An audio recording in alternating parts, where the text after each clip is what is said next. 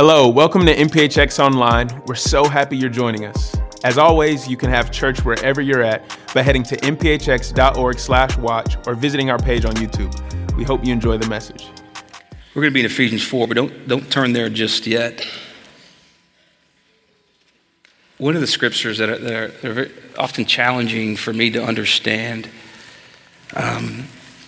comes out of Luke 22 and this moment that takes place between Judas and Jesus. It's this moment of what we know, most of us, of great betrayal. I mean, when you think about betrayal, when you think about the name Judas, you think about betrayal. And he is known in Scripture. This is what he's known for. I mean, can you imagine to be known for your failure? Can you imagine for your identity to be wrapped up in your failure? This is what he was known for. Throughout Scripture, he's alluded to different things, but often when he's alluded to different things, he's alluded to things that's connected to negative stuff and with money, and there's things wrong with his heart, but he was nonetheless a disciple. I want you to listen to what takes place in Luke 22, verse 47. It says, while he was still speaking, there came a crowd, and the man called Judas, one of the 12, was leading them. He drew near to Jesus to kiss him, but Jesus said to him, Judas, would you betray the Son of Man with a kiss? Now, if you never read this scripture, let me help you understand and unpack it a little bit of why this is so challenging for me to understand. Because the scripture says that he was one of the 12, which means that he was a person that Jesus chose to come into his circle. This man was a nobody out there doing what he does. We really don't know, but we understand that when Jesus called people, he gave them value. When Jesus calls people, he gives, the value is found in the name of Jesus and in the relationship with Jesus. And so when he called the disciples, they automatically had value because he gave them value. And he brought them in and invited them into a life of intimacy, a life of transformation. So he picks the 12, and we don't exactly know how he picked Judas, but we know that Judas was part of the 12, which means he brought Judas in his close circle, which means Judas ate with him. Judas saw when he was tired, he saw his humanity. He saw, think about this, he saw when Jesus was human. Like Jesus let him in. He was vulnerable. He let him in the circle that closely. He not only saw his humanity, but he saw his divinity. He saw that Jesus was the Son of God, that he was God in the flesh. He was doing these miracles, this crazy stuff. You would think, I'm this close to Jesus. This is the real deal. I don't want to go anywhere else. But it exposes a reality that's a reality for all of us in this room today. That you can walk closely and intimately with Jesus and still be influenced by Satan. That you can walk so closely, and you know what I mean, because you have probably at some point in your life, you have made a poor decision and you didn't understand because you were walking closely with Christ and you did not understand how you can be influenced by the enemy. And you know what's interesting about this is we try to figure out, why did this happen to Judas? How did this happen? That Jesus let him in his circle, only for Judas to betray him with the kiss. And when you look throughout Scripture, here's what you can see. Scripture says that Satan entered Judas's heart. He entered through a place of insecurity and vulnerability. Judas was concerned about money. You look at the scriptures, when you follow his life, there's little hints that he has a desire of money. So the enemy entered through the place of that vulnerability and insecurity. You have to know that any place in your heart that you have not allowed Jesus to reign over is a place that is vulnerable and insecure for the enemy to walk through. The enemy will target the place in your heart that you haven't surrendered over to God. So that means in your heart, if there is something you are not trusting God with, protection, provision, whatever it may be, you must understand that that is an open door for the enemy to walk through your vulnerability. Think about the times that you have fallen and sinned. You were probably seeking power or affirmation or significance. What did the enemy do? He found out that you had a desire for affirmation, power, and significance. So through that open door that you have not allowed Jesus to reign over, he walked through and used against you. It's amazing how the enemy will take something in your heart and use it against you. This idol turns against you if you're not careful.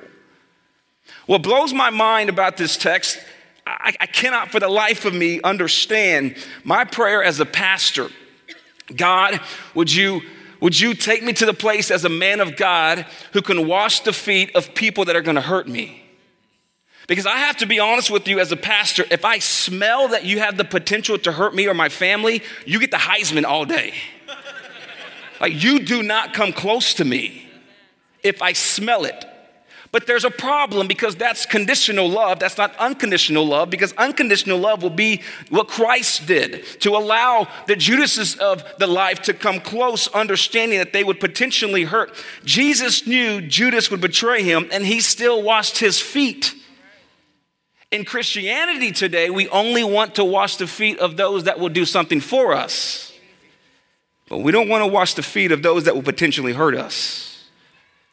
And I would tell you that is not Christianity. I am not saying to be blind about protecting yourself, because trust me, my life is like target circles. There's that circle that I'm tight with, and then it gets a lot, but you got to be wise, you got to use discernment, you got to know who you can trust and can't trust. But in this moment, I cannot understand how Jesus allowed Judas to come close and betray him, and he betrayed him with the kiss. Every person in this room will experience being kissed by Judas. You will either be kissed or you will do the kissing. But all of us will experience what it means to have pain so deep that it begins to own your life and everything that you do, and you don't know how to break out of it. I've understood that the deeper I am hurt, the harder it is to forgive. It's real cute to preach about. It's real hard to live out. The deeper the wound, the harder it is to forgive. And for all of my life, I have thought that I was in control of those that have hurt me. I really thought that I was the gatekeeper who decided the person's sentence and how long they were going to stay in the prison of unforgiveness. And then I would let them out when I thought we were even. Only to recognize, while I thought I was the gatekeeper, I was actually the prisoner in prison to my own unforgiveness. Let me tell you right now, biblically, you will not know what it's like to be fully free until you have fully forgiven. And I know you are thinking, but you don't understand what they have done to me. You don't understand. Listen, I do not understand your pain, but I do understand that my Bible says that vengeance and justice is his, and he can do a better job than I can do. I must leave it at the cross for Jesus to take care of, and I must trust this thing of forgiveness, which, by the way, is an everyday decision. It's not a one-time transaction. And what keeps me from forgiving, if I'm being honest, is because I think that if I forgive, I let them off the hook. So I will be the judge who sentences them to a trial, and I determine how long their sentence will be. And you know what keeps me is it's my pride. I want people to know that somebody hurt me, and I want everyone to know that who it was and what they did. And here's what I recognize: forgiving someone, you could write this down, forgiving someone will cost you your pride, but not forgiving them will cost you your freedom. Forgiving someone will cost you your pride, because it means that you relinquish control in what happens to them. It means that you trust God with their life. You have anybody? Let's unpack this together. You have anybody in your life who's, when you hear their name, you just can't stand hearing their name? You have anybody in your life when you go on social media, you cannot stand to see them on social media? You cannot stand to look at their life, yet you won't unfollow them? I can't stand this person. Wonder what they're up to. I hope their life sucks. You look them up and it looks like God is blessing them and you get angry. You ever been there? And you're like, it's not fair, God. They should not be blessed and loved by you because of what they've done to me. Does it ever cross your mind that you're that somebody and it's somebody else's life?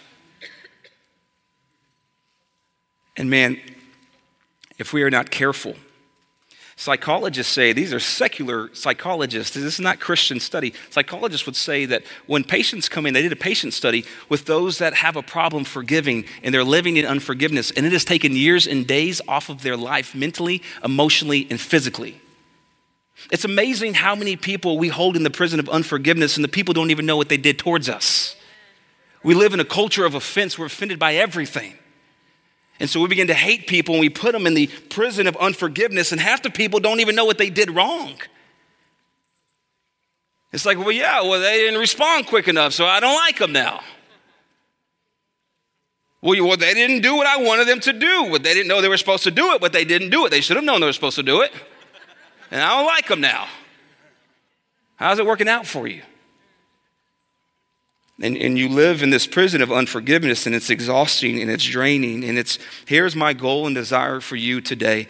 I have shared too much of my story with you, and you've heard the things that I've walked through. So I understand what it means to have to make a decision to forgive. You have to make a decision to forgive. What we're going to do today, here's all I want to do. I don't want you to think, I wish so-and-so was here to hear this. I want you to examine your own heart and ask God, who is in my life that I have not forgiven? Who have I suppressed? Because here's what I've recognized, that unforgiveness and peace and anger cannot reside in the same heart. And unforgiveness clouds the voice of God. If you ever feel like it's hard to hear God and you have hate in your heart for other people, that's probably why it's hard to hear God. Because you're clogging the pipeline with unforgiveness. You've clouded the pipeline because unforgiveness is ultimately a sinful thing if he calls us to forgive those that have offended us. If we choose not to, it clouds the Holy Spirit discernment. And you're going to see this in Scripture, by the way. I want you to turn your Bibles to Ephesians chapter 4. There are several quotes working up to the Scripture that I want you to listen to, which are three of my favorite that I have found. Listen to this. This is from Charles Stanley. Unforgiveness is emotional bondage. And let me just tell you, the worst thing to do is wait for someone to say they're sorry before you decide to forgive. I don't know if you've ever been at the place where you've worked it up and you build up the courage to reach out and say you're sorry, and you thought that the person was going to say, thanks for forgiving me. But instead they said, I don't know what I did wrong. I don't know what you're talking about. I didn't do anything. And it makes you angry. This is why forgiveness has to be dealt with in your own heart and not dependent on how somebody else responds. Unforgiveness is emotional bondage that consumes minds with memories of offense, distorts emotions with revenge, and fills hearts with churning unrest. Listen to this one.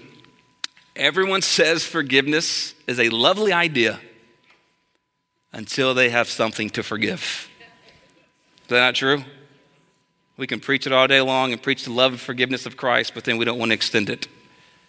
This is probably my favorite. Unforgiveness is choosing to stay trapped in a jail cell of bitterness, serving time for someone else's crime.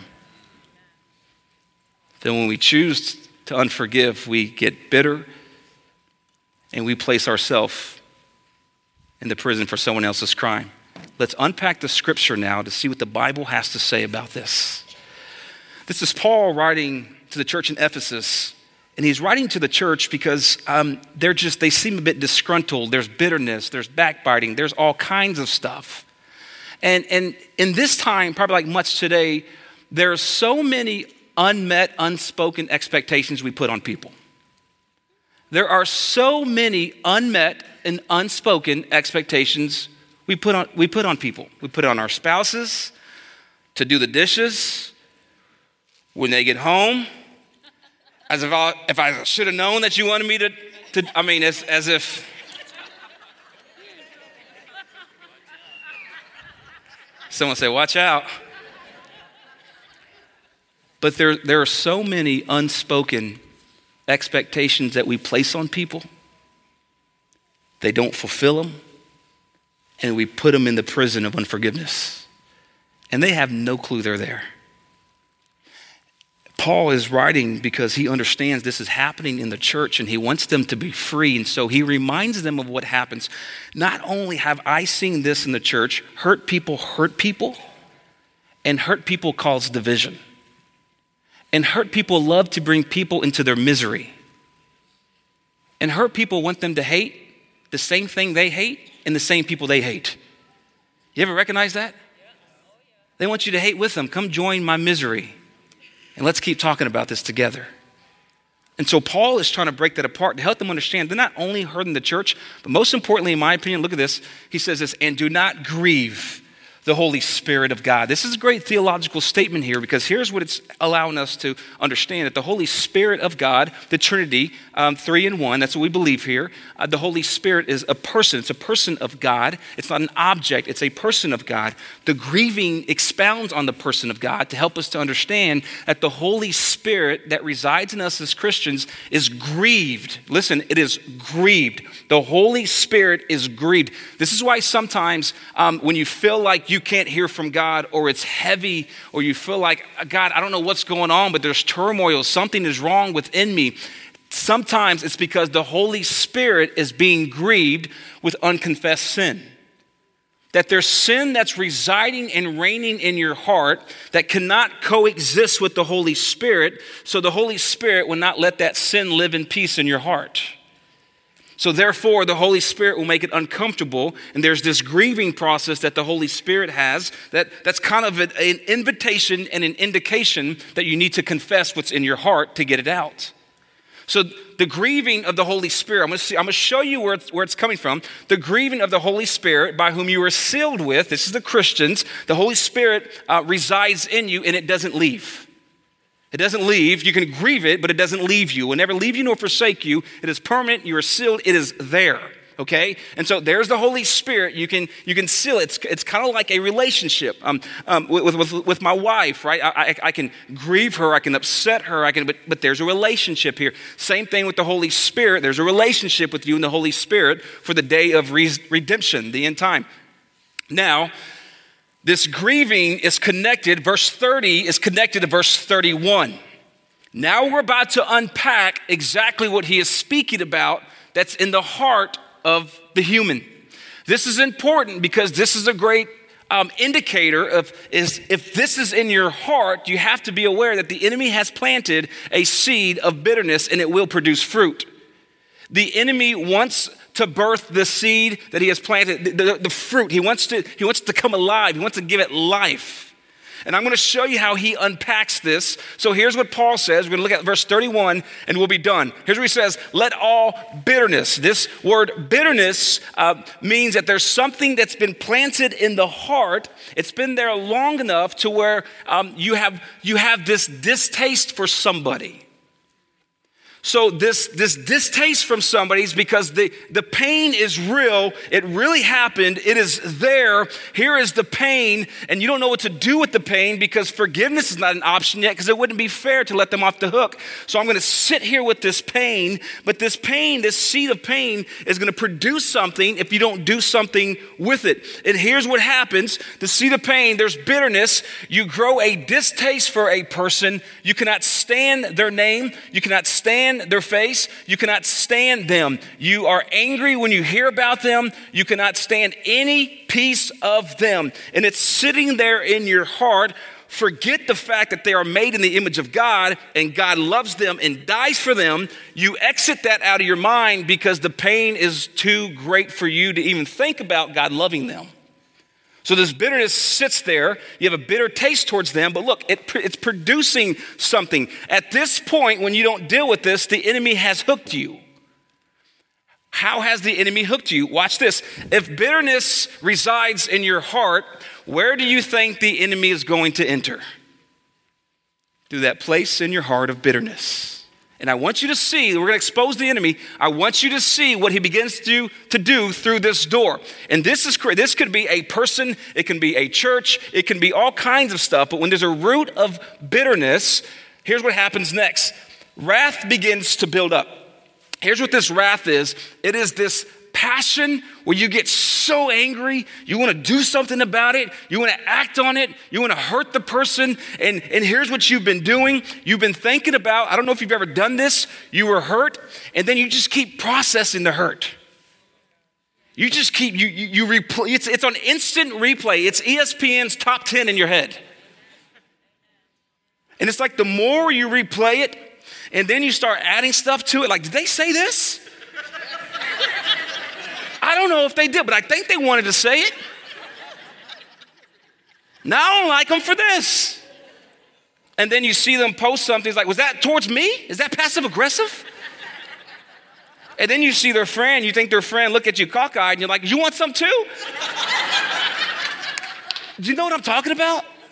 And then it's like there's this anger and there's this wrath, and you have created this narrative, and you keep reading the novel, and every once in a while the enemy will throw another word at you, or he'll remind you of the pain, and he'll whisper, they got let off the hook. Look at them. They're living so free. God is blessing them. And you're sitting here in your misery, and you become more angry, and all of a sudden this wrath builds up, and this wrath builds up in your heart because you didn't uproot the seed of bitterness. So now it's turned into this wrath because you've been watering the narrative and the seed that the enemy has planted. And when you begin to water the narrative of the seed that the enemy has planted, when you water the enemy's narrative, it will produce fruit and tell his story. See, and the problem is too many Christians are telling the enemy's story because you've allowed him to take root in your heart, and you've allowed him to write the narrative, and you've allowed him to use you as a person or people group that he will use to hurt the church. When you don't watch this, when you don't uproot bitterness, you enter the enemy's playground. And you begin to play by his rules. And you don't even know you're doing it. Because watch what happens next. There's the seed, that's what's planted. You water it. Here's a narrative and the wrath. You're angry. But the anger, this passion just can't sit there, right? It turns in, which in the Greek, this is another word for hate. Now you begin to hate somebody's guts that badly. Now you're at the place where this hurt has turned into you hating someone. But it never just stops at hate. Hate is not enough because it's gone. Watch this. The enemy will plant it in the heart and he'll produce it in the hand. The enemy will plant it in the heart and he'll produce it in the hand. What do you mean by that, Pastor? Well, I mean you left the open door for the enemy to get in your heart, and the enemy is going to change your belief system with the wrath. And when he changes your belief system, he's going to change your behavioral system. All because we didn't do what the Bible said. Forgive. And when you don't do what the Bible says, there's always consequences, whether we like it or not. There's always consequences when you don't obey the Bible. And let me just tell you, even delayed obedience is disobedience. Be a professional confessor, because when you're not, you leave space for the enemy to come in and write a narrative. When you confess, you uproot his strategy. But when you allow the seed to stay there and be planted, watch what happens. And we see this. This is why it's really sad, but this is why so many people leave. When you look at why people are leaving the church, one of the main things is they say, man, they're just mean. Church people can be mean. And they slander and they gossip and they go to their Bible studies. And it doesn't make any sense to me. I hear this all the time. I'm like, I wish I can defend it, but you're not wrong. So then I got to pull we're all broken people. God loves us all. But inside I'm like, gosh, you're right. Like, you're right. Why haven't we let God reign in these areas of our hearts? You know what happens when you don't let God reign in the area of your heart of forgiveness? You begin to play God. you take control of the situation. Pride takes over because you don't trust God. And when you begin to anger, watch this, now it turns into a behavior. Clamor, you know what clamor is? Clamor in scripture is used when somebody would announce a wedding. So the bride is going to come. They would draw attention to the bride and to the occasion. So they would say, hey, everybody. And they would want to draw attention to it, right? They would want everybody to know this is going on. And so what the Bible is saying is that when there is hurt and there's unforgiveness, put away clamor. What does this mean? It means stop posting about it, stop talking about it, stop telling people about it. Let me tell you why. There is a difference from venting out, whether it's with a counselor or friend, some of your wounds. That is healthy because you want to be healed. It is unhealthy when you're talking out of anger. Nothing good comes out when you speak out of anger. Hurt people. And that's what ends up happening here. So what happens is the hurt person cannot stop telling about who and how they were hurt. Let me tell you what happens when you keep talking about it. When you allow God to bring the healing in your life, it's like you have an open wound and the Holy Spirit comes in and begins to stitch up and sew this wound. And he starts to close the wound with these stitches and he's healing you. When you begin to talk about it because you feel like you are justified by talking about it, out of anger, you begin to poke out all of the stitches and open the wound back up. So part of the reason why you haven't healed is because you haven't stopped talking about it. You keep taking the stitches off of what God is trying to heal. And you think by talking about it, it'll bring you justice. It's not bringing you justice. It's prolonging the healing. Let me just tell you, I have been in a place where 2 years I talked about the same pain, and I got tired of hearing myself talk about it. It's like, I got to figure this out. This is exhausting. And man, it's embarrassing to admit to you, but as your pastor, I went through these steps. I was bitter and it felt unfair. It felt unfair. And I boiled it and I created this narrative in my head and I got angry and then I would start telling everyone about it so I can be justified and people will feel sorry for me. And then here is why, and the scripture begins to, this is why the Bible is so good. It begins to unfold itself. Look at what continues to happen if you don't cut it off at the root. Then slander happens. You know what slander is? It's defamation of one's character. What we are doing, we're slandering someone who's made in the image of God. Here's what we are doing. We do not want people to like the person that hurt us. So we will do everything that we can to change the way we all view the person that hurt us. And you slander their name, you defame their name, the very person that Christ died for. And you think when you get to this position of here, and here, you begin to do the devil's work. It's very hard to hear, but I've been there.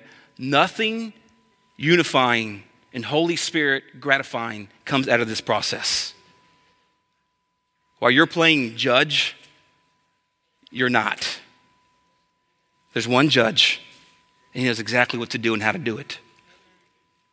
And let me tell you, like, I've been here, and so I know it's hard. I know it seems unfair, but let me tell you what takes place next.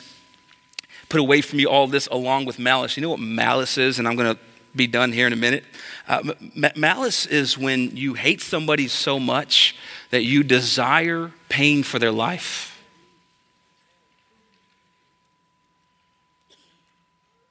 That you hate somebody so much because of what they've done to you or how they hurt you that you desire pain for them.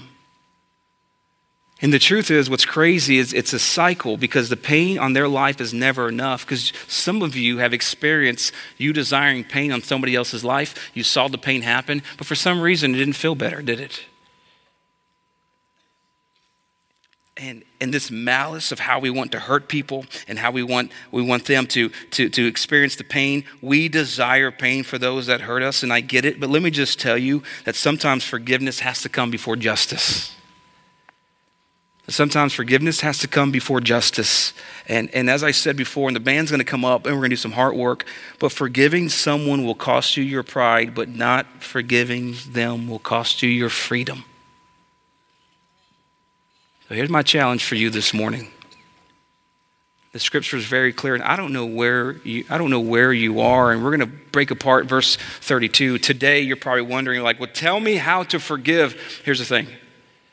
I want you to acknowledge what's in your heart towards people or a person, and I want you to be free. But the way you have to do that is bring that to God first. You got to bring it to God, and you got to allow God to expose what's in your heart. And look, in this room, you may have been through all kinds of abuse. You may have been through deep betrayal, I don't know. You can list it in your life, and none of it I take lightly this morning. None of it. But I am desperate for you as your friend and as your pastor, and for myself, to experience what it means to be fully free. Man, I don't want you to be a prisoner. I don't want you to have a chip on your shoulder and to be bitter. I don't want you to have to make a point to be cold towards someone to let them know you don't like them. None of that is biblical. None of that is God honoring. None of that is healing. It all opens up the stitch to the wound and prolongs your healing. And so this morning, you probably have names in your head. Some of you, it's probably a father that walked out. Listen, daddy wounds are hard. I have recognized at 38 years old, I have to make a decision every single day to forgive those that have hurt me. It's not a one-time transaction. This word forgiving here, you see in verse 32, it's a continual action. It's representative of what God does for us. He doesn't have the on and off switch for forgiveness. It is this continual river of forgiveness that lavishes us when we fall. And maybe you have been the victim and prisoner to your own sin and you haven't forgiven yourself. Maybe you are the person I'm talking about and you can't stand yourself because you can't break out of that sinful habit. Let me just tell you, like, God loves you. And he doesn't even want you to be a prisoner to yourself. He wants you to be free. He wants you to set people free. So man, I don't know who it is that's hurt you. I don't know what church. I don't know what person. I don't know who didn't do something you thought they should have done and didn't know about it.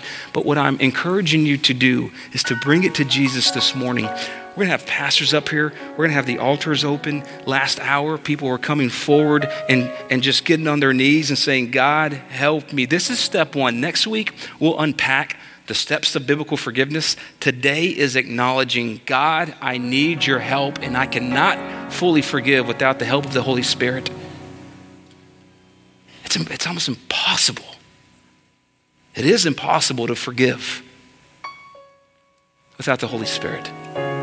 It's a miracle to forgive. Father, I don't know what relationships in this room. Maybe it's people in this very same room. They got to walk over to their friend and say, I'm tired of being chained. I'm sorry. Or maybe it's their spouse. I don't know, God. I don't know what people have walked through. But you do, and you don't want us to be prisoners. You don't want us to pay the offense of somebody else's crime. So God, would you work in our hearts? Would you give people courage to even come forward and speak to staff to say, I need prayer. Or God, I need your help. Because many of us don't want to change the way we look and view people because we feel like they don't deserve it. So God, would you help us, all of us? Help us just to acknowledge, I have a problem, I'm bitter. It's in Jesus' name we pray. Amen.